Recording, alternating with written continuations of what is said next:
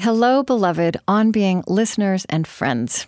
Many of you are asking how you can help support the work we're doing at the On Being Project. If we're fortunate enough to make it onto your list for giving this year, you can absolutely visit onbeing.org/give. Your generosity of every kind is gratefully received. Thank you for being with us on this adventure. Support for On Being with Krista Tippett comes from the Fetzer Institute, helping build the spiritual foundation for a loving world. Fetzer envisions a world that embraces love as a guiding principle and animating force for our lives. A powerful love that helps us live in sacred relationship with ourselves, others, and the natural world. Learn more by visiting Fetzer.org. I'm Krista Tippett, and this is On Being's Unheard Cuts. Up next, my unedited conversation with essayist, novelist, and travel writer Pico Iyer. There is a shorter, produced version of this at Apple Podcasts, Google Podcasts, Spotify, or wherever you like to listen. Hello. Hi. Can you hear me? Yes, I can, and what a great pleasure to talk to you. You too. I've been looking forward to this for such a long time. I wonder if you would say your name for me the way you say it. I want to be absolutely correct of course. When the time comes. No, everybody asks that, and I wish it were a romantic pronunciation, but it's Pico and Iyer as in fire. Oh, Iyer. Yeah, see, I have tended to say Iyer, which is obviously wrong. A lot of people say that. I wish it were that, but sadly it's just upfront and brutal. All right. Well, I think we've done the sound check, so we can just plunge in. And do you have any questions of me before we begin? No, I think you usually talk for about 90 minutes. Is that right? Yes, and then yeah. Do the edited 60 and section 90 minutes. We have a real Good. conversation, and we can, let it develop and take shape, and that's a real luxury of this kind of radio. And it sounds like you've done ISDN before, so. You've done this kind of interview before? A little bit, yes. Okay. I was going to say you and your guests have been my constant companions in rural Japan. What I do in the long autumn evenings is listen to your show. So, I love that. Yes, I can't think of better companions. So. Oh. Well, that's wonderful. Yeah, well, there's an amazing intimacy, actually, to this technology. There's something about it. I mean, I sometimes am in person with people, but I more often not. And there's a wonderful discipline about just having to work with the human voice and really being able to completely listen, because none of that other sensory, information is coming in that comes in when we're sitting across from someone. I so agree. I never watch TV and I don't do most media, but I always listen to the radio for that reason, because it just draws you into a very close conversation. Yeah. All right. Well, let's just get started. You have such an interesting background, even for this age where nothing is predictable anymore. Your parents were from India. You were born and grew up in England and the U.S. Sounds like both of your parents were. Your father was a philosopher, and your mother was also thinking about philosophy and religion. I was really intrigued to learn that your first name, which you don't use in your writing, is Siddharth, which is based in part on the Buddha's first name. Exactly. And of course, I didn't realize until well into my 40s that I have the sort of perfect global name and the name that has fit my destiny. Because as you say, my first name is the name of the Buddha. And my second name, Pico, my parents as philosophers named me after the great Renaissance Catholic heretic Pico della Mirandola from Italy. Oh. And my third name is my father's name, Raghavan, which is a good Hindu name. And my fourth name sort of shows that I come from a lineage of South Indian priests. And so I actually, and my father was a theosophist, so in my four names I have four religious traditions. It's wonderful. So, I mean, how would you describe, if you would describe it, the spiritual sensibility that you absorbed in your early life with your parents? I would say it was very diverse. And of course, like any child, I didn't appreciate it at the time, not until much later. But both my parents were teaching philosophy at Oxford University when I was a little boy.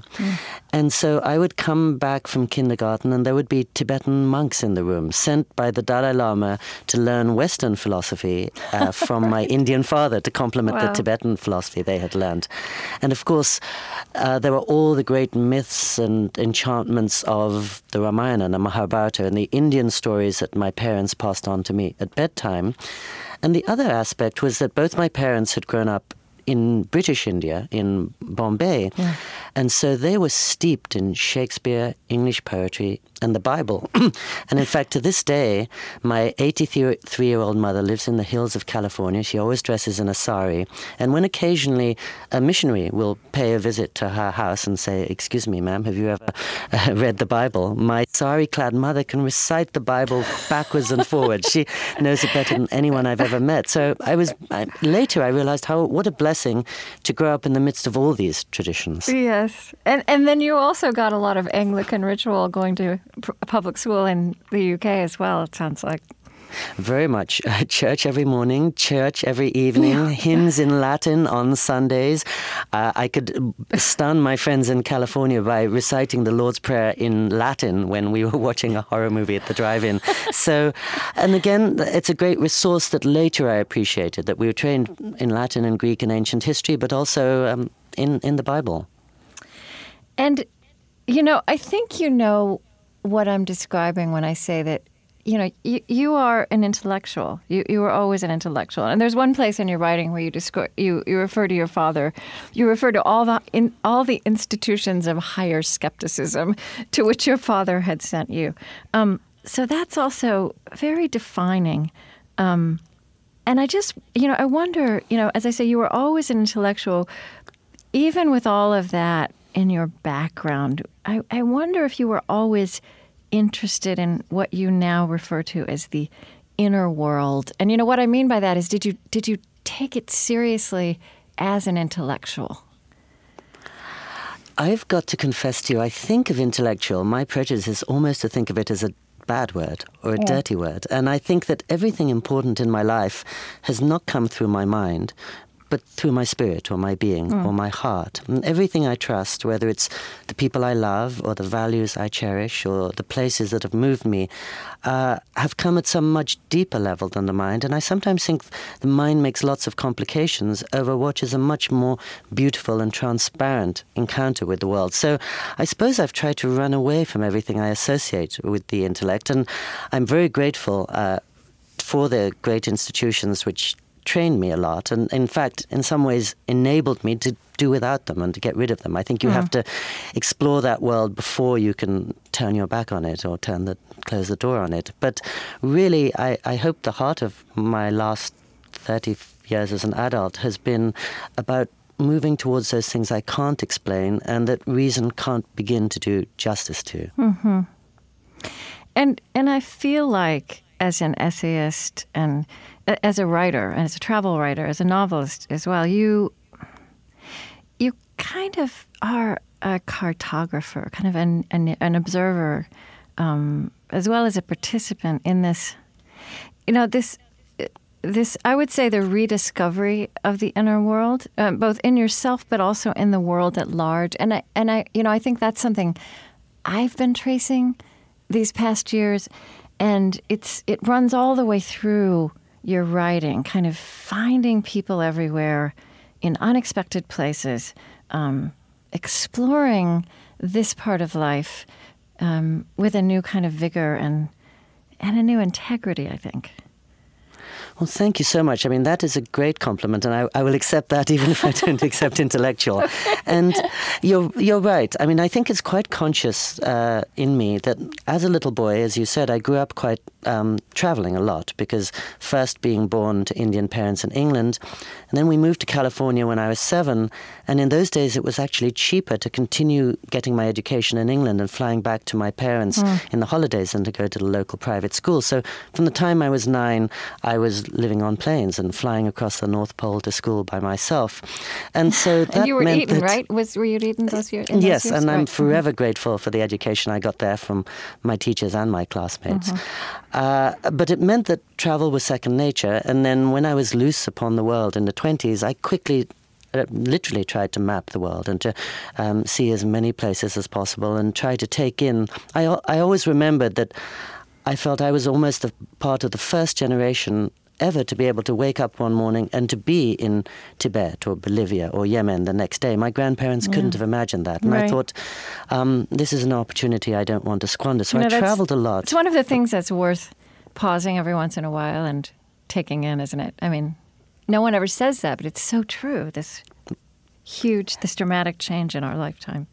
Yes, which we quickly take for granted. Yes. And also the dramatic change that goes with it, that my grandparents almost had their home and their community and their tribe and their religion handed to them at birth, whereas I felt that I could in some ways create my own, which is a challenge, but it was a beautiful opportunity. Yeah.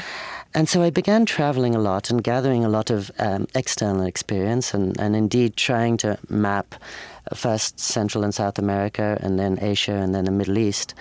And at some point I thought, well, I've been really lucky to see many, many places. Now the great adventure is the inner world, that I've spent a lot of time gathering emotions, impressions and experiences. Now I just want to sit still for years on end, really, charting that inner landscape, because I think anybody who travels knows that you're not really doing so in order to move around. You're traveling in order to be moved. And really what you're seeing is not just the Grand Canyon or the Great Wall, but some moods or intimations or places inside yourself that you never ordinarily see when you're sleepwalking through your daily life. And so I thought there's this great undiscovered terrain that Henry David Thoreau and Thomas Merton and Emily Dickinson fearlessly investigated, and I want to follow in their footsteps. Yes, and I feel like those kinds of figures who have investigated this fearlessly across the ages are, have been your companions. And it also seems, the language you just used about that we are the first generation to kind of create our own place in the world and be where we want to be. I mean, we're also, and I think you're part of this, and I guess I'm part of this too. We're also, this is the first generation where human beings don't inherit their religious identity, their spiritual identity, where modern people are actually crafting these things on their own. And exactly. I think about that too as something so new. Yes, which we're really on uncharted ground in that regard. So that was just what I was thinking as I was saying that on the one hand, I was lucky to be the beneficiary of maybe 4 religious traditions when I was growing up. On the other hand, I didn't have one. And to some extent, perhaps my whole life is going to be about making some kind of rigorous, useful collage of the many traditions I've been lucky enough to be exposed to, and seeing how each can shed light on the other. But I don't have the radiant clarity and certainty of many people whom I admire, who were born into a tradition and know from the first day that that is where they belong. Right. I find it very interesting that you have really devoted yourself to this subject of the inner world, inner life, spiritual life. But you've repeatedly written that you have never been tempted to take up a formal spiritual practices yourself, that you don't meditate, you don't attend services. Is that still true? Have you never even writing a book about the Dalai Lama, that you haven't tried meditation? It's embarrassing, but it's true. No, I watch my wife wakes up every morning at 5 a.m. and meditates, and I lie in bed, watch her meditating, and then collapse in a heap. I do it vicariously through her. But, you mentioned the Dalai Lama, and I think that's I've been lucky enough to know the Dalai Lama since I was a teenager, and I travel with him across Japan every year. And I think spending a lot of time with a man of that degree of spiritual seriousness and devotion has taught me what a serious, solemn undertaking it is. And I don't want to be presumptuous and to claim to a religious tradition until I've earned it. And I think seeing somebody like the Dalai Lama, or even the sometimes Zen monk Leonard Cohen, I see what hard work it is and how many years go into they're feeling worthy of calling themselves a Buddhist in those instances. And my Catholic monk friends teach me the same lesson. Right. And as you know, the Dalai Lama, in response to the global times that you and I have been discussing, when he comes to this country, will always tell people, please don't become a Buddhist. Right. Stay within your own traditions where your roots are deepest. You can learn some things from Buddhists. Buddhists can learn something from you. But don't too hastily abandon the centuries of tradition that sit under you and grab something you don't perhaps imperfectly understand. So I've maybe erred on the side of wariness, of apprenticing myself in some ways to so many wise people, but not feeling that I've earned the right to call myself anything. But, I think that what you're describing is actually also what is new. I mean, you could say that starting in the late 20th century, with the New Age, with kind of the import of Buddhism to the West, there was a lot of curiosity about different religious traditions, and also, people, you might call a lot of spiritual promiscuity, kind of. Exactly. Right? I mean, just dabbling, but I feel, and I think this is what you're describing, that there's been an evolution, kind of a maturation, of, as you say, what was the word you used? A collage that, in fact, your life, in fact, has several lineages of religious traditions in it. But it's at one and the same time kind of honoring that and honoring the vastness of the questions, but being careful. I mean, there's depth and integrity to this search as well. Do you know what I mean? And I think that is a new development if you look at this culturally. Yes, I think that's really beautifully said. I think one of the joys of the present moment is that not only are we exposed to many traditions, but we are obliged to understand them, because if we live in a major American city, we are surrounded by Sikhs and Muslims and Buddhists, and if we don't come to understand them, we are going to be the losers. But at the same time, as you said, I'm very wary of the great religious scholar Houston Smith calls salad bar spirituality, where you get a little Hinduism, mix in some Islam, sprinkle some Buddhism on it. Do some Native American rituals. Exactly, and that's never appealed to me. And I always remember the Tibetans always say it's better to dig one well 60 feet deep than 10 wells 6 feet deep. And so as I liked what you said about spiritual promiscuity, and I think that's something we have to be aware of, even as we are gratefully taking in many of these traditions. Right. And just while I think of it, when you asked me, as so many of my friends do, why I don't meditate, if my wife were here, she would fall around laughing and say, Krista, all this guy ever does is meditate, just because I'm a writer. And so she sees me, I wake up, I have breakfast, I make a 5-foot commute to my desk, and then I just sit there for at least 5 hours trying to sift through my distortions and illusions and projections and find what is real behind the many things I'm tempted to say. And I think a writer is in a blessed position, because in some ways our job is to sit still and to meditate for a living. So although I don't have a formal spiritual meditation practice, I do spend much of my life in the middle of nowhere, stationary, and I'm really grateful for that. Yes, and you've given a name to this life you lead, to what I agree I would call a contemplative practice, which is stillness. And I think it's such a wonderful way that you've injected that word in your writing and kind of into our cultural discourse. I mean, I wonder, can you trace when you started to name this, to use that word, to name this impulse in you in that way? I think I can very distinctly. As I said, I've always traveled a lot, and even in my 30s, I noticed I'd already accumulated 1 million miles on a single United States airline. So I realized I have a lot of movement in my life, but not maybe enough stillness. And around that same time, our family house in Santa Barbara burned to the ground, and I lost everything I had in the world. I bought a toothbrush from an all-night supermarket that evening, and that was the only thing I had the next day. And so I was unusually footloose. And a friend who was a school teacher recommended that I go and spend a few days in a Catholic hermitage. And although I'm not Catholic and although I'm not a hermit, he told me that he always took his classes there, and even the most distracted, restless, testosterone-addled adolescent boy felt calmer and clearer when he went there. So I thought anything that works for an adolescent boy ought to work for me. And I got in my car and I drove north along the coast following the sea, and the road got narrower and narrower, and then I came to an even narrower, barely paved road that snaked up for 2 miles to the top of a mountain. And I got out of my car at this monastery, and the air was pulsing. It was very silent, but really the silence wasn't the absence of noise. It was almost a presence of these transparent walls that I think the monks had worked very, very hard to make available to us in the world. And I stepped into the little room where I was going to stay, and it was simple, but there was a bed and a long desk, and above the desk a long picture window, and outside it a walled garden with a chair, and beyond that just this great blue expanse of the Pacific Ocean.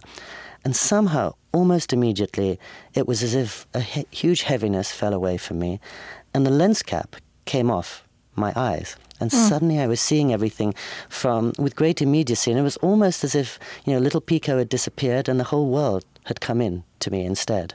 And I remember a blue jay suddenly alighted on the fence outside my window, and I watched it rapt as if it was the most miraculous thing that had happened. And then bells began ringing above, and it felt like they were ringing inside me. And then when darkness fell, I just walked along the monastery road under the stars, watching the taillights of cars disappear around the headlands to the south. And really, almost instantaneously, I felt I've stepped into a richer, deeper life, a real life, that I'd half forgotten had existed. And one thing I noticed was when I was driving up, like many of us, I was conducting all kinds of conversations or arguments in my head, and I was feeling guilty about leaving my mother behind, and I was worried that my bosses wouldn't be able to find me for 3 days. And as soon as I arrived in the place, I realized that none of that mattered, and that really, by being here, I would have so much more to offer my mother and my friends and my bosses. And one of the last thing I'll say about this is that nowadays, when I visit my mother, she lives in the hills of California at exactly the same elevation as the monastery, 1,200 feet, and she enjoys a beautiful view over the Pacific Ocean. And to anybody looking at her house, they would say it's the last word in tranquility and seclusion. But of course, when I'm at home, if ever I'm tempted to read a book, a part of me is braced for the phone to ring or the chime of "you've got mail" in the next room. So I interrupt myself even if it doesn't interrupt me. And if ever I'm tempted to look at the stars, I think, oh no, there are 1,000 things I have to do around the house or around the town. Or if I'm involved in a deep conversation, I suddenly think, oh, the Lakers game is on TV, I should do that. And so one way or another, I always cut into my own clarity and concentration when I'm at home. And it reminded me why sometimes people like me have to take conscious measures to step into the stillness and silence and be reminded of how it washes us clean, really. Was that the same Benedictine hermitage that you go to now, that you spend time at every year? Absolutely. So I've been going now for 24 years. I've stayed there more than 70 times. And I really think that's my secret home. And in a world of change and sometimes impermanence, that, along with my wife and my mother, are really the still point of my world. And wherever I'm traveling in the world, I have the image of that little room with the Pacific below it in my head, and the chapel there too. And I feel that really steadies and grounds me in the way I need in a world of tumult. But I think that's such an important point, because as you pursued that place of stillness that you found, both physically and inside yourself, where you've always, it seems to me, you've held that in a creative tension with moving back out into the world and with movement. Right? I mean, here's something beautiful you wrote, that the point of gathering stillness is not to enrich the sanctuary or the mountaintop, but to bring that calm into the commotion of the world. I mean, you even talk about how you are different on airplanes, this is very admirable to me, right? But I mean, you really work with this idea also in places where it's not just that it seems hardest; it almost seems absurd or unthinkable. The busiest, craziest places of our culture. shopping malls and airplanes. Wonderfully said. No, exactly right. Partly because I'm not a monk. I haven't earned the right to be a monk, and I am a functioning journalist. And of course, what I learned from my monk friends is that they're not stepping away from the world. They're actually, by being in a cloister, stepping deeper into it and learning how to give more to the world and learning how to love the world more. And watching the Dalai Lama move through the world for 40 years now and seeing how he wakes up every morning at 3:30, he meditates for 4 hours before he enters the world, and then he is able to give himself with such energy and focus and attention for 8 hours without stopping for even 5 seconds, is a reminder to me that part of why we respond to people like that, or Pope Francis or Leonard Cohen, that sometime monk, is that they are bringing the fruits of their clarity and their stillness and their attention into the heart of Times Square and the White House and the places where it is needed most. And it took me a while to realize that that a monk is not turning away from the heart or the senses, but it actually is enriching them so that he or she has more to share. We haven't used the word spirituality yet, which I maybe conscious on my part. Maybe conscious. No, and it's good. And I think you share my. I mean, that is what we're talking about. But the word itself is inadequate and overused and can be squishy. You make the same connection when you write explicitly about spirituality. I mean, that it arises out of the disjunction between us and the transcendent. And this is different, though. But that it's still something that happens in interplay between us and whatever we're aspiring to. That it's not a kind of that. In fact, I mean, spirituality is in some kind of tension with stillness, right? That in fact, this is the place where we meet our demons as well. I feel like that's there in your writing. Yes, beautiful. No, I absolutely agree with that. And I think sometimes mystery is a word I use as an equivalent to spirituality. But you're right. I think our relation with the divine is a love affair, and it's a passionate love affair. And it's also as tumultuous as any affair that we have in the world with somebody we care about a lot. And so it's not all sweetness and light, and probably shouldn't be, because the sufferings and the demons are often what instructs us much more than the calm, radiant moments. And so I love people like Thomas Merton, because half the time he's in his hermitage, he's chafing against it. He's knocking against the walls. He's longing to be out in the world. And he's honest enough to say that, as you said, the electricity comes in the tension, and that there's no sense of light without a darkness and without a dark night of the soul. I once spent some time in Iceland in the middle of the summer when the sun doesn't set for 90 days and nights, so it's always light out. And it was very disorienting. I lost all sense of when to eat, when to sleep, when to dream. And it was a tiny physical reminder that we need that cycle of light and dark. And indeed, as you say, I keep on going back to my same hermitage, and it feels like my sanctuary and my replenishment and my source, my real life. But when I'm there, sometimes I'll go and the rain will be thundering down on the walls, and there's a fog so thick that I can't see anything around me. And there I am in a trailer, alone on a hill, without a single sign of human habitation. And it feels like 40 days in the wilderness. And I feel scared and uncomfortable. And I think all of that is a good thing. And of course, insofar as we all have shadows and demons, I'm much happier to investigate them in the safety of a place like a monastery than in the middle of walking down the street on Sunset Boulevard, or in the middle of a life where there's so much coming in on me. And insofar as probably all of us feel that one of our duties in life is to look at the places we'd rather not look at, it's wonderful that there are safe places, as it were, where we can go, and even in the midst of discomfort and challenge, almost feel grateful that we're encountering them rather than rather than elsewhere. And you know that so nuances this kind of simplified characterizations that we sometimes have about religion. I mean, I agree with you that theology and spiritual practice and religious traditions, are all about the complexity of the human condition. But that doesn't find expression so much in popular culture. A couple of years ago, after you published your book about Graham Greene, I went to a conversation you had with Paul Holdengraber at the New York Public Library. Do you remember that?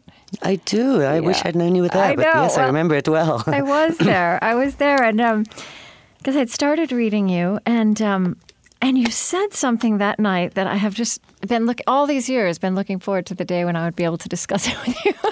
Wonderful. I think Paul may have asked you the question that is always out there: what is the difference between spirituality and religion? And you said, I believe you said this, that spirituality is water and religion is the tea.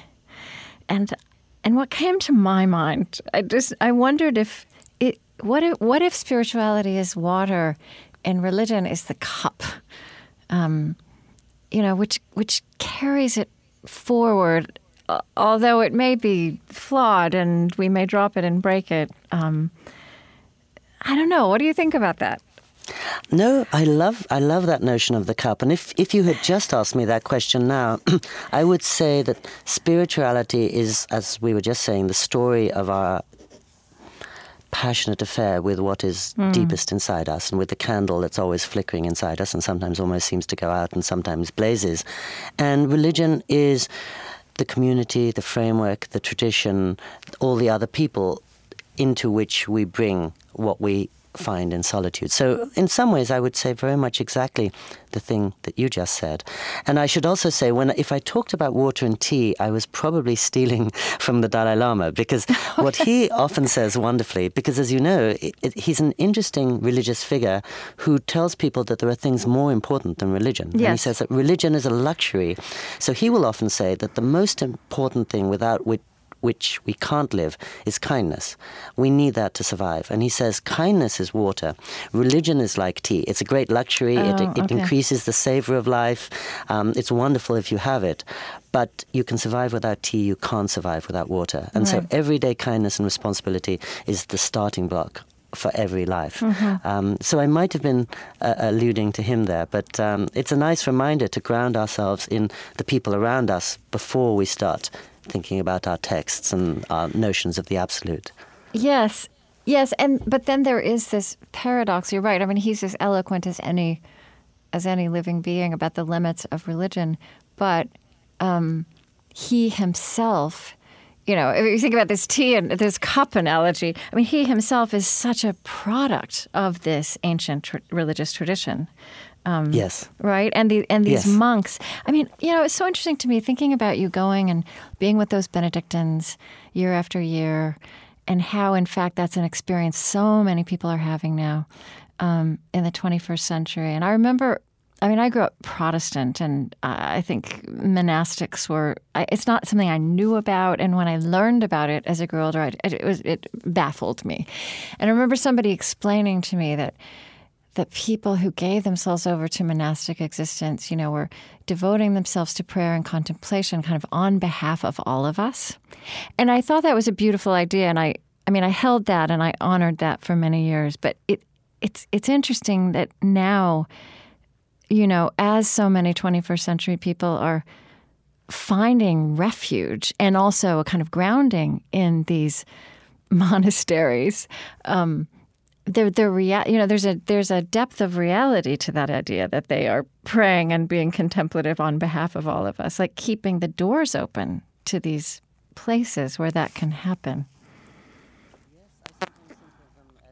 Auto mechanics of the soul in some ways. And I'm as fascinated by them as I am by the men who can take my car when it stops moving and magically put it together again. But of course, when we think of monasteries, it gets back to what you and I were just discussing, which is, as you say, more and more people are doing what I do, which is going on retreat and wanting to recollect themselves and replenish themselves and to draw from the energy and inspiration of the monks. But fewer and fewer are ready to make the long-term commitment. And I think that's a sad challenge of the age, that we're getting what we can from it, but we're not really surrendering to it absolutely in the way that would really be the most meaningful and fruitful for us. And I wonder, are you having conversations with monastics about that? Because I find them being very reflective about that and, in a wonderful way, also kind of just imagining that their call is transforming. And Yes, and I love nearly all the monastics I say, who are really among the wisest people I know, will always say, we can't go and actively solicit fresh blood or try and bring people in there. And if they did do that, they would bring the wrong people or the people with the wrong motivations. So I think they often say, all we can do is make sure our practice is as pure as possible, and if it is, it will naturally magnetically draw people. Right. But the one part of life that we can control is our devotion, our prayer, and our commitment to something larger than ourselves. And I think that's what we are implicitly responding to when we meet a monk and we feel something very special. And for me, going on retreat, I very early heard that the monk's commitment was to poverty, chastity, and obedience. And I thought, well, it's wonderful, because actually for those of us spending a little time there, it's the opposite of poverty. It's the richest experience I know. It's the opposite of chastity, because it's very essential. It wakes up your senses and you're living and attending to the world. And unfortunately for people like me, it's the opposite of obedience, because I'm sort of indulging myself by going there, and it's a great luxury. But I'm very moved by the obedience that sits at the core of every monastic I know, and that's something I think many of us, starting with me, could profitably learn from. So I'd also like to talk about your sense of the global soul. And I wonder how you would just start to talk about what you mean when you use that phrase. Maybe two things. One is what we've already been discussing, which is that person who grows up with many different cultures inside herself, and for whom home is a work in progress. It's a moving target in a way. Home may have less to do with where she comes from than where she's going, and it's something that she's amending every week. And as a little boy, with Indian blood and an English accent and an American residence, I thought I was quite unusual, and I was sitting in a position of privilege. And I never guessed that within one generation, in the major cities of the world now, and especially in our classrooms, most of the kids I meet are much more international than I am, and have a much wider global sense of connection, which is wonderful. And that right here, I'm talking to you from Los Angeles. I was in a classroom yesterday with some high school students, and a typical student there might be Mexican-American with a Vietnamese boyfriend and on her way to Prague tomorrow. And again, it's something our grandparents could never have imagined, and it brings challenges, but I think it's wonderful that our sense of home has expanded in that way. And we only have to look at the White House to see that a member of that group is ostensibly one of the most powerful people on the planet. But the other part that I meant by the global soul goes back to what you were saying really about the inner life. And I felt at the turn of the century when I published that book, everyone was talking about globalization, but nearly always in terms of politics and economics. And I felt that if the global had any meaning for most of us, it would be in a much more invisible, mysterious place, changing the way we live and the way we love and the way we dream and the way we write. And it was really the invisible forms of globalization as it takes place inside us that I wanted to attend to, and that sometimes get neglected when you see the big overviews in our newspapers, for example. Right. I mean, and you've described your own life as, you're kind of born with, immovable sensibilities, is a phrase you've used. You always lived between cracks in culture just by virtue of who you were and this complexity of your background. I think you're in, the language of kind of insider and outsider. Obviously there are different contexts for that, but I feel like that's something you really grapple with very openly, because you've lived in enough places that that language just doesn't even work anymore. It's not complex enough.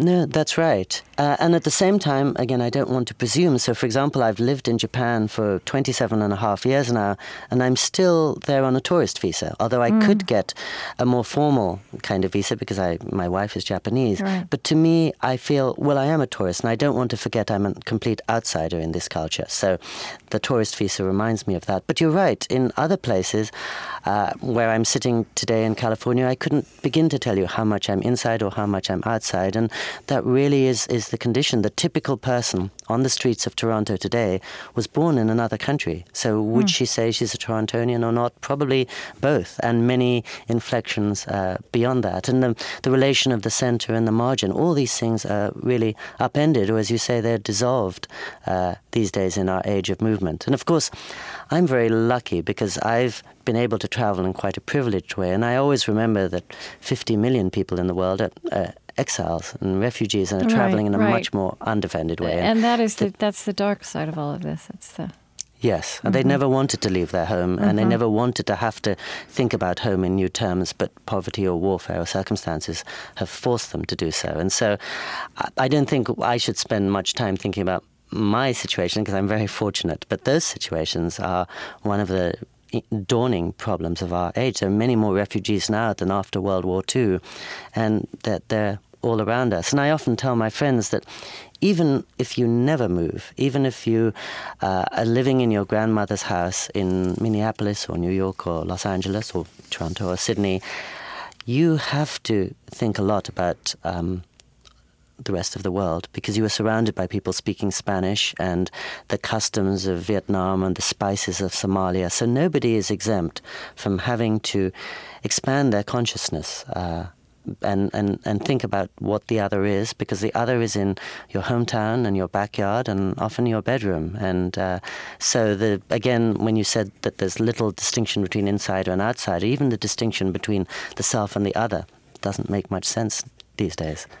Right. And I think a lot at the moment, we speak of the axial age between like the 2nd and 8th centuries BCE, where all at once, all at once in hindsight, in the same handful of centuries, on different continents, you had the Buddha, you had Confucius in China, you had the second Isaiah of the Hebrew Scriptures, and we date kind of the origin of our spiritual traditions to that period, and the great insight that emerged with different practices and vocabulary around it. But the core insight was that one's well-being could be connected, could be linked to the well-being of others who are not part of one's tribe and family. And it seems to me like, in light of what you just said, so that's a beautiful idea, and it brought so much into the world that has shaped all of us ever since. But there's a sense in which now, in the 21st century, with globalization, this is the moment that, to use the language as you do of global soul, you're describing something that we can all point at and see. And that, it seems to me that we have both a necessity and an opportunity to grow into that, the spiritual and moral aspects of this reality that, in fact, our well-being is existentially linked. But it's a huge shift for human beings to make. It is, but exactly, I couldn't agree more with what you just said. And I think just to talk about a global soul is really to talk about global conscience and global responsibility. And I think one thing that has really moved me in the last few years is, for example, to see somebody like Bill Gates, who used such resourcefulness and ingenuity to make billions of dollars, using that same resourcefulness and ingenuity to give billions of dollars away to the places where it is most needed. Or Bono, who's one of my spiritual heroes and teachers from U2, always reminding us that we can't ignore the grandmother on the streets of Dakar or the homeless kid in Addis Ababa or Rangoon, because they are our neighbors, and what happens to them affects us. We're all poignantly aware now that our globe is so interconnected that whatever happens in one place has reverberations everywhere. So we do have to extend our consciousness not just to the poor people in our own hometown, but really across the planet. And I think, as you say, it's a difficult thing, but I do think we have some wonderful guides there. I notice, I think when Pope Francis recently went to Jerusalem, he went accompanied by a rabbi and an imam who were two of his old friends. And Archbishop Tutu, I think, bringing his wisdom to every situation and saying things like, God is not a Christian. extraordinary thing for such a devout Christian man to say. And the Dalai Lama too. And he's an interesting example because he often will say that when he was a little boy growing up in Tibet, he really thought that Buddhism was the greatest religion on earth because he'd never seen another religion, really. There were some Muslims in Lhasa, but by and large he was in an entirely Buddhist country, totally isolated from the rest of the world. And then he met Thomas Merton, and then he came out into the larger world, and he saw that every religion has its value and its truth, and he always likens them, as you know, to medical systems. And it's good to have these different forms of medicine because different bodies respond to acupuncture or Western medicine or Chinese medicine or whatever it would be. And you can see that he often says, well, he's lost his home in Tibet, and in the process he's gained a home across the world. And when somebody, it's not just a nice sentence when it comes from him, because we can see visibly he is so at home when he's in Paris or Sydney or Los Angeles. And I think he brings us back to that wonderful truth, which is also maybe a feature of this age, which is that when a Buddhist and a Christian have a really deep conversation, the Buddhist becomes a better Buddhist and the Christian becomes a better Christian. Right. And I think that's what's been happening in the last 25 years that is probably enriching all our traditions. And there again is that paradox that somehow we've gotten to a point where we can have these profound encounters with people of different, not of other, with the other, including the religious other, and it doesn't actually become relativistic. It actually takes us deeper into identities and traditions, more richly into traditions and identities. Yes, I mean, I often tell my friends that for me, really, the beauty, one of the great beauties of travel is better appreciating home. And as soon as I leave this country, I see America as it is constructed in the eyes of people around the world, generally very, very admiring. And it wakes me up to some of the beauties of this country that I take for granted or forget when I'm in the midst of it. You also, you write about the idea of nowhere with a capital N. Would you tell me where is that nowhere with a capital N? What does it mean? Well, it's probably the wilderness, and the wilderness is probably the place where one finds illumination. But the reason I came up with that funny formulation is that I noticed when I began traveling a lot 30 years ago, I would talk about going to Cuba or going to Tibet, and people's eyes would light up with excitement. And nowadays, I notice that people's eyes light up most in excitement when I talk about going nowhere or going offline, because nowadays it's not difficult. Anybody listening to this show can go to her bedroom this evening and on her smartphone access parts of Cuba and Tibet that I could never see in person. In other words, the physical external world is available to us as never before. But I think many of us are drowning under the information, and what we're crying out for is freedom from the bombardment of images and pieces of data and snippets. I was just hearing that there's this new field with the wonderful term of interruption science. And the researchers there have found it takes the average human being 25 minutes to recover concentration after a phone call. But of course, the average human being listening to a show like this gets a phone call every 11 minutes. So in other words, we're never caught up. And the more we try to keep up with the moment, the further we fall behind. And I think a lot of us have this sense that we're living at the speed of light, at a pace determined by machines, and we've lost the ability to live at the speed of life. Right. And I think that's what... Right. That's good. Well, we are analog creatures. Here's a way you said it in The Guardian. We have more information and less space to make sense of it. I mean, that's also that it's not just the pace, but the room to make meaning as well as just be processing or getting through our to-do lists. Exactly. And so we were talking earlier about travel, and I think travel, like any kind of encounter, gives me the raw experience, but I can only extract the meaning by sitting still. It's very hard to put things in perspective when you're on the move.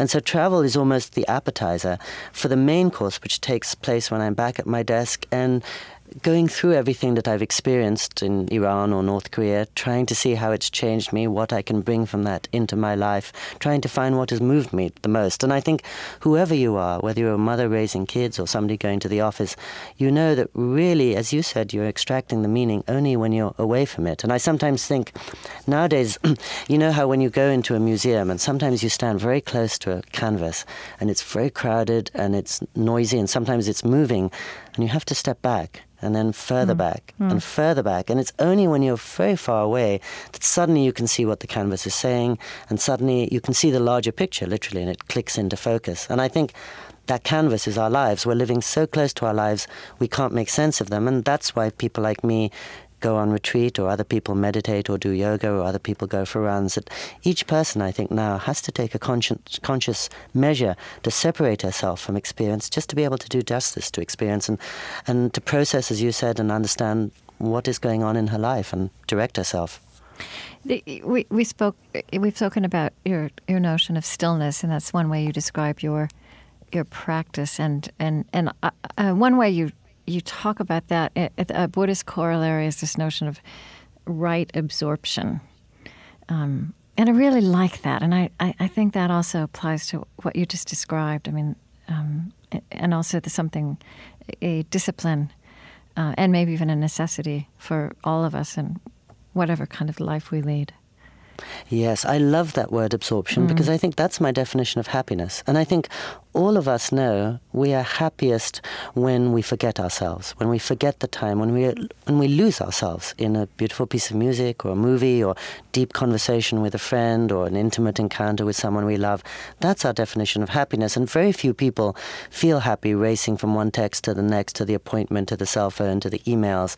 If people are happy like that, that's great. But I think a lot of us have got caught up in this cycle that we don't know how to stop and isn't sustaining us in the deepest way. And I remember, I used to work on a 25th floor office in Midtown Manhattan in my 20s, and I found it exhilarating. I really enjoyed it. But at some point I thought, I'm so caught up in this fast-moving treadmill that I can't even really determine if I'm happy or not. So I have to step aside to see if there may not be a deeper happiness. I was thinking recently, it's like if you're eating potato chips and they're tasty and they're filling you up and you're having a great time, but as long as you keep eating them, you can't see that there's a piece of salmon there or a vegetable risotto or a steak that may be even tastier as well as healthier. But if you're focused on the potato chips, by which I mean a kind of superficial gratification, you forget about the deeper happinesses that actually are all around you. And so I left my job in New York City and moved to a single room on the back streets of Kyoto. And I figured whatever happened out in that experience, at least it would open a door to a different side of life and rectify the balance. Because you were speaking a lot earlier about the inner life, and I think we all know our outer lives are only as good as our inner lives. So to neglect our inner lives is really to incapacitate our outer lives. We don't have so much to give to other people or the world or our job or our kids. But don't you think that the 20th century kind of tried to sever that link and pretend like we could construct systems based on reason and order, and we kind of compartmentalized inner life? I think that's behind, you describing the institutions of higher skepticism, right? We kind of educated ourselves out of talking about connecting inner life and outer life. But of course, I absolutely agree. That's what we're describing, that modern people, and it's that connection that people are rediscovering, not just spirituality, but this desire to be whole, really. Yes, and if the 20th century did that, the 21st century is doing it even more. Yeah, we're amusing ourselves to death. And with all the more diversions and the more external seductions we have, the easier it is to relinquish the inner life and then wonder why we're feeling so lost. And, I think one reason that I felt I needed some stillness in my life and started going on retreat a lot was that at some point in my life, a doctor's going to come into my room with a very dark expression on his face. And at some point, I'm going to lose people I love. And at some point, a car is probably going to crash into mine. And in those moments of real life, which are suffering, what is going to sustain me? Is it racing around the world and polishing my resume and bank account, or is it actually, gathering those inner resources? And to some extent, I think being quiet is a way of preparing not just for death, but for real life, which involves suffering and loss. And then sometimes we're very short-sighted, and then suddenly we're caught up by life and we're unprepared for it, and we prepare so much for a date or a job interview or a driving test, but we don't prepare for the most important things, and we can at any moment, I feel. So you're right. I think if we do marginalize the inner life or sever it or get too caught up in the external, we and everyone around us pay a big price. There are lots of surveys around these days, of course, but one that I read was that they looked at people walking down a street and somebody came up to them with a hand in need. And they found that what determined whether the person responded to that appeal with kindness or not had nothing to do with income and nothing to do with race and nothing to do with background. It was a function of just one thing, whether they had time or not. If the person had time, they would be very kind. And if they were racing off to an appointment, they didn't. So I think most of us most prize intimacy, happiness, and kindness. And if we're racing around, I think we're forfeiting all of those, really. Now, one interesting thing you've said about living in Japan, in fact, is that it's made you aware of time in a new way. Now, and again, I want to go back, because isn't it true? So in your 20s, you left your very successful, exciting life in New York, and I think you left to live for a year in a temple in Kyoto, but you didn't end up staying for a year. Is that right? Exactly right. I stayed for a week, by which time I found a temple in Kyoto is very different from what I had imagined in Midtown Manhattan. Yeah. But I did move then to a single room on the back streets of Kyoto without even a toilet or a telephone or a bed. So, all right, then you're absolved. But you have written that. So tell me what you learned about time, and perhaps this is still true because you spend most of your life in Japan now. I'm so intrigued, because I also think time is just such a fascinating concept, and it has all this resonance both in science and in mysticism. And anyway, so. Yes, and I think we all know that sensation. We have more and more time-saving devices, but less and less time, it seems, to us. And I think when I was a boy, the sense of luxury had to do with a lot of space, maybe having a big house or a huge car. Now I think luxury has to do with having a lot of time. The ultimate luxury now might be just a blank space in the calendar. And interestingly enough, So true. That's what we crave, I think, many of us. And sociologists recently did a survey of time diaries. They asked various Americans just to record what they did every day. And they found that the average American is working fewer hours on the job and at home than Americans were 50 years ago, but we feel as if we're working more. So something has gone wrong. We're not working enough, but we feel really stressed. So when I moved from New York City to rural Japan, so after my year in Kyoto, I essentially moved to a 2-room apartment, which is where I still live with my wife and formerly our 2 kids, and we don't have a car or a bicycle or a TV I can understand. It's very simple, but it feels very luxurious. And one reason is that when I wake up, it seems as if the whole day stretches in front of me like an enormous meadow, which is never a sensation I had when I was in Go-Go, New York City. And I can spend 5 hours at my desk, then I can take a walk, and then I can spend 1 hour reading a book where as I read, I can feel myself getting, I'd say, deeper and more attentive and more nuanced. It's like a wonderful conversation. Then I have a chance to take another walk around the neighborhood and take care of my emails and keep my bosses at bay, and then go and play ping pong, and then spend the evening with my wife. And it seems as if the day has 1,000 hours, and that's exactly what I tend not to experience or feel when I'm, for example, today in Los Angeles and moving from place to place. And I suppose it's a trade-off. So I gave up financial security and I gave up the excitements of the big city, but I thought it was worth it in order to have 2 things, freedom and time, and not to feel. The biggest luxury I enjoy when I'm in Japan is as soon as I arrive there, I take off my watch and I feel I never need to put it on again, and I can soon begin to tell the time by how the light is slanting off our walls at sunrise and when the darkness falls. And I suppose back to a more essential human life. And that's about the life you've crafted rather than something in Japanese culture. I mean, right?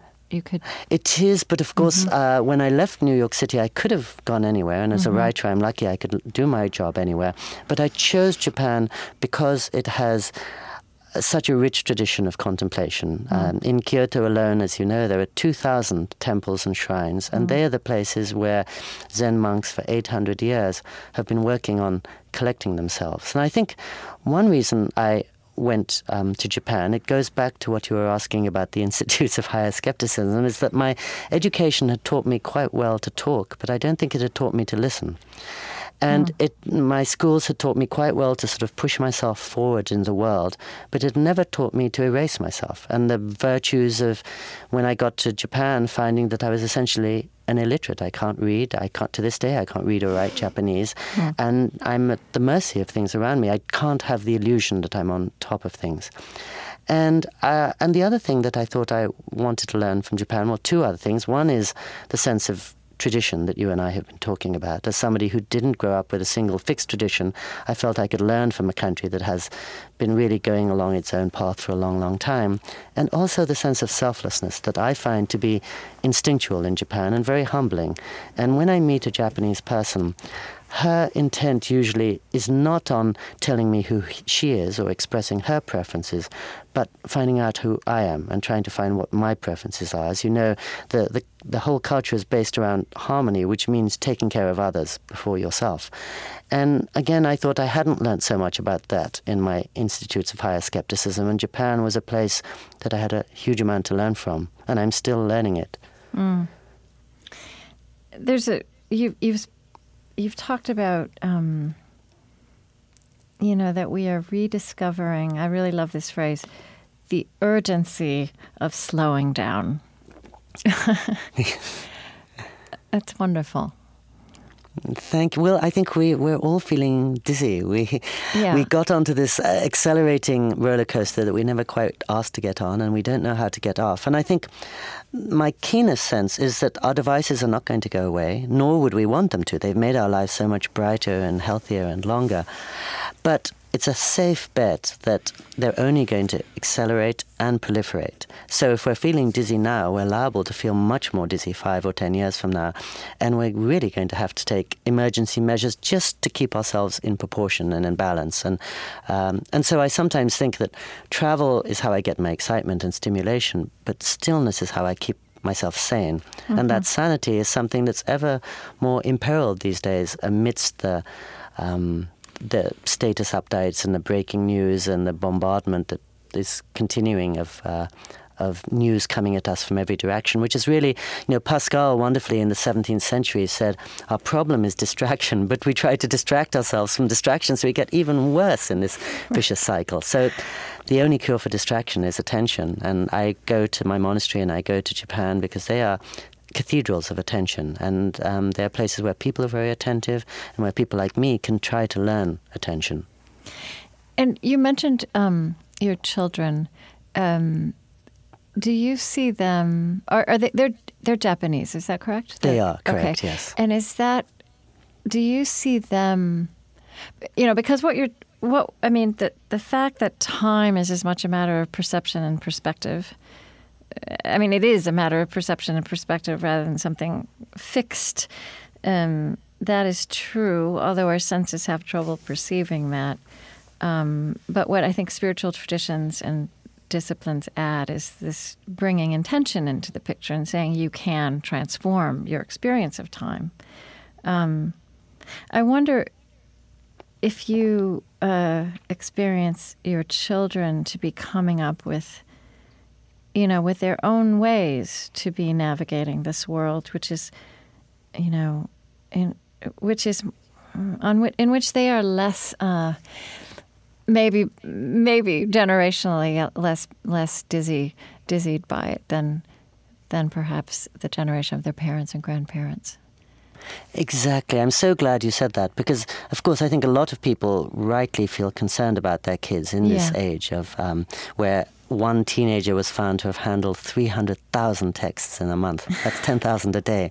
But I'm not worried about my kids' generation, because as you say, I think they're wise and they've all found their own balance. I think it's more people in my generation who've suddenly got all these new toys and don't know quite what to do with them and how to live with them. And I sometimes think when I was growing up, the two exciting things were cars and televisions, and we all wanted to enjoy them as much as possible until we found that the car would take us into a gridlocked traffic jam and the television was making us numb and passive. So in other words, we were very excited about them initially, and then we worked through that excitement and tried to come to a balance with them. And I think, just as you say, our kids will do exactly the same. And so, and I've noticed that when I talk to kids, often they will say things like, at the age of 17, I decided to get off Facebook. I realized it was too much. I hear that everywhere too. I mean, you said you were with these high schoolers in Los Angeles the other day. Were you talking about stillness with them? Or? Not so much. I was talking about writing, and it was thrilling because they seem to read a lot of books and be very, very keen about writing. And the sentence, again, that I often hear is, my parents took me on a cruise and we couldn't get cell phone or internet reception. And the first day I thought I would die. And after a week, I thought this is the best week I've ever spent. Right. And I felt so liberated. So humans are humans, and we adapt to new challenges. And yes, I have much more faith in my kids than I do in me. And I couldn't help wondering, as I'm reading you and reading about the life you've crafted. I mean, you really have chosen a simplicity that. And I think you even use the word luxurious. And you talk about being with Leonard Cohen, and he uses the word luxurious. So, and in such a contrast to the you at 29, living the American dream. But also, I couldn't help wondering how much of, what you've been able to choose and create also is about the wisdom that comes just with growing older, with age, a capacity that stillness becomes more natural and more enjoyable somehow, I think, inherently. Now, I'm not sure everyone leans into that. In fact, I know they don't. But is that something you're aware of, too? I mean, you've been living this way quite a long time. But you know what I'm saying? Yes, and I couldn't agree with you more. Exactly. I can give lots of fancy reasons for why I enjoy stillness, but a lot of it has to do with getting older, and a lot of it has to do with being lucky enough to have seen a lot of the world and seen most of the places I wanted to see, and to some extent exhausted to come to the end of the line when it comes to traveling across the globe horizontally, because I've been able to do a lot of it. As you said, I've been doing it for many years. And then stillness becomes the next country to visit and to explore in some ways, perhaps, but a much deeper one, and the one that makes sense of all the others. And I think it goes back, I loved what you were saying about time, because I realized that when I first went to that monastery, essentially the beauty of it was I was stepping out of time. And when I went into that little cell, I didn't know what year it was, I didn't know what season sometimes it was, and I certainly didn't need my watch. But I was stepping out of the world of change into something that seemed changeless. And I used to say, I'm stepping into eternity when I come here. And that's what all of us feel at different points in our life. But we certainly, I think even when I was young, I could feel that this is a different order of fulfillment and happiness from the one that I'm getting in the world. And that's why I gave up some of the world when I was 29 in order to explore more of this. But you're absolutely right. As the years go on, inertia takes over, and suddenly the great thing seems to be just sitting at my desk writing. That's my big adventure now. And I don't even know if it's inertia. I mean, I was reading recently that there's some new study that has people, so that when we're young, we're kind of hardwired to find excitement and to find satisfaction in novelty, and that as we age, we more naturally find excitement. I mean, and satisfaction in what is ordinary, in patterns and habits and kind of the everyday contours of our lives. And I mean, I'm in my mid-50s. I mean, I certainly feel like I'm experiencing that in my 50s. And And it's actually a love. It kind of helps me think about why wisdom comes with age. That why an elder becomes an elder, because what becomes more natural is really getting at like the deepest insights of spiritual traditions. Yes, I love that. I mean, I'm still waiting for wisdom to kick in, and I'm beginning to think it'll never kick in. I think you're doing all right.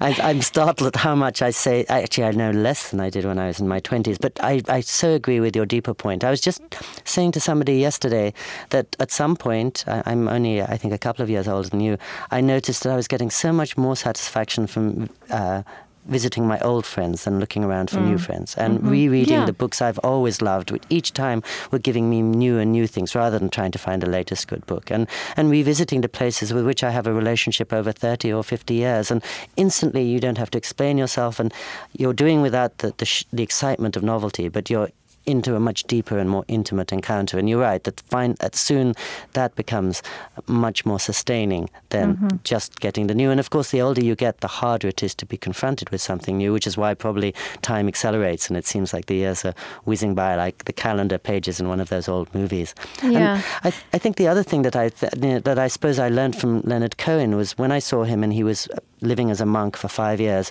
When I met him, he was living for 5 years in the cold, dark mountains behind Los Angeles. And he said, as you mentioned, that sitting still and looking after other people and scrubbing floors was the great voluptuous excitement of life, even though he'd enjoyed all the pleasures of the world.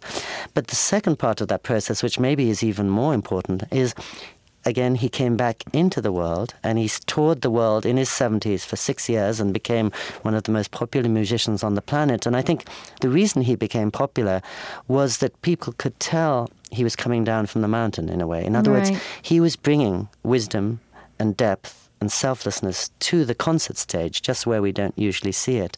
And I think even if they couldn't articulate it, people felt that they were getting something of the stillness and pointedness of the monastery from him, not just another kind of agenda or somebody trying to sell something. Yeah, we're winding down towards the end, but I do want to ask you about mysticism, and I want to read something you wrote, because this was from Wild River, I believe. Okay. Or maybe you. Anyway, maybe it was an interview, but anyway, and it mentions Leonard Cohen, and I think mysticism is the final frontier of spirituality, right? But you said this, and it intrigued me. Mysticism to me is what stands out of time and beyond circumstance. Read a 13th century Zen discourse, pick up St. John of the Cross, and listen to the latest Leonard Cohen album, and you're instantly in the same place. Mysticism is almost the unchanging backbeat and backstage truth that stands behind all the changing surfaces and shifts in the world. My heavens, I actually like that. I still believe it. Go on. No, please. Well, does mysticism have a different role or a new role or an expansive role in a globalized world or in the 21st century world?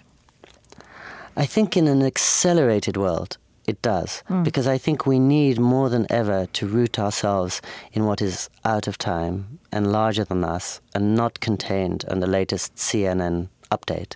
And I think insofar as our lives are more and more determined by our machines and by our sense of needing to keep up with the moment, we need to be grounded in what exists outside all moments. I think the moment exerts a tyranny on us now that it didn't even 20 years ago, and it's probably going to increase.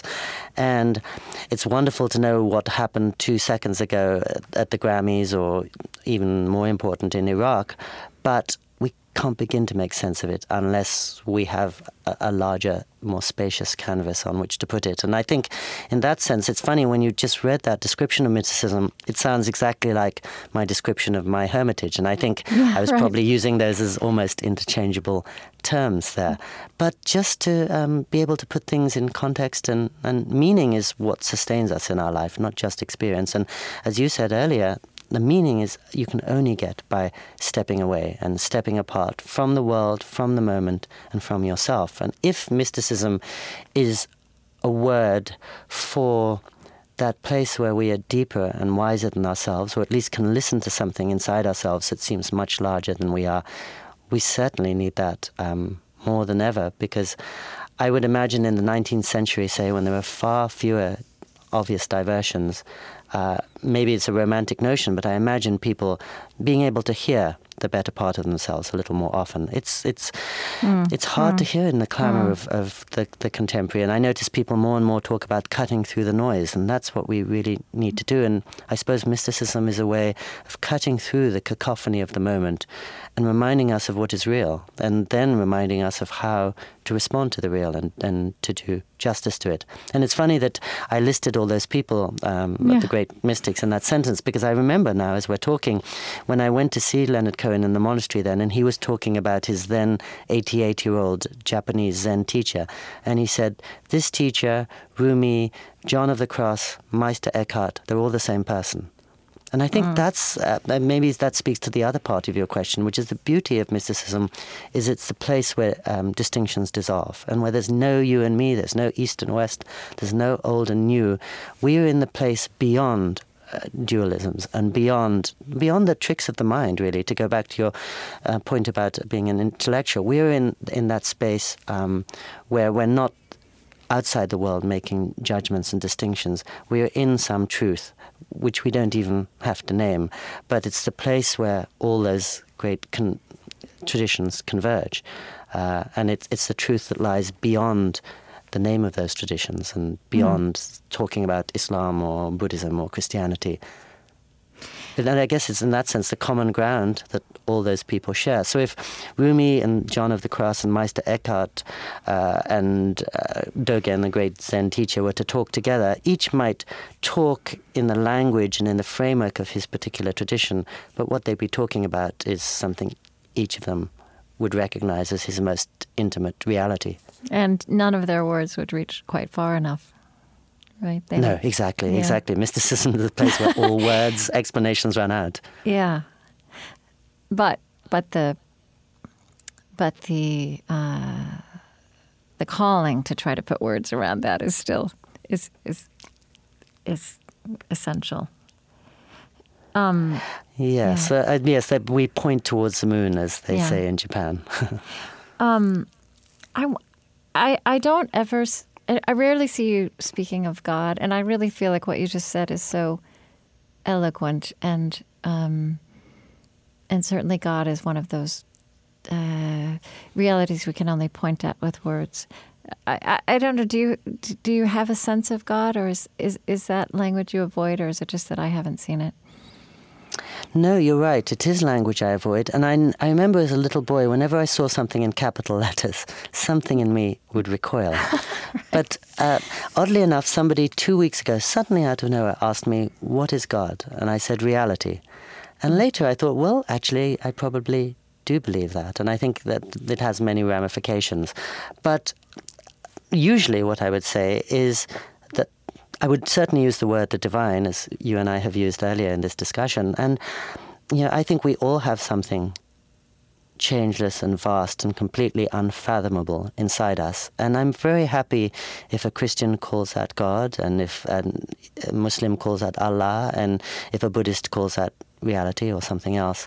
Again, I don't think the names matter so much, but the truth is very, very important. And I think that's the fundamental truth that we can't afford to lose sight of. And I think when you talked earlier on about my seeking out spiritual places and people, I suppose it's because at a very early age, I noticed, though I didn't have one fixed religion myself, that people who did have a religious commitment seemed to be acting with such kindness and such selflessness and such clarity that I thought, these are people I want to learn from. And I think what I was learning from them was that they were listening to God, and even more importantly, sometimes obeying God, and obeying God when God is asking them impossible things, but still they knew that that was where their commitment lay. And so I can't begin to say how much appreciation and admiration I have for those who have made God the center of their lives, or in the case of the Dalai Lama, he might say reality is the center of his life, but it's a variation on the same thing. So you do lead this very simple life, but you write books that people read, and you've given a TED Talk, which has been viewed by a few million people. And, you've written this new book on stillness, your book on stillness, but also a couple of times in recent years, you've had pieces on the in the New York Times, like in the Week in Review, or they're kind of those pages, and they're different. There's I would almost say there's a quietness and there's something soft and spiritual, but in a very kind of reality-based way. So they work on the pages of the New York Times, but I think they also distinguish themselves. There's one you wrote a couple of years ago, maybe while you were writing your book on stillness. Was it called The Joy of Quiet? Is that right? Yes. The Joy of Quiet.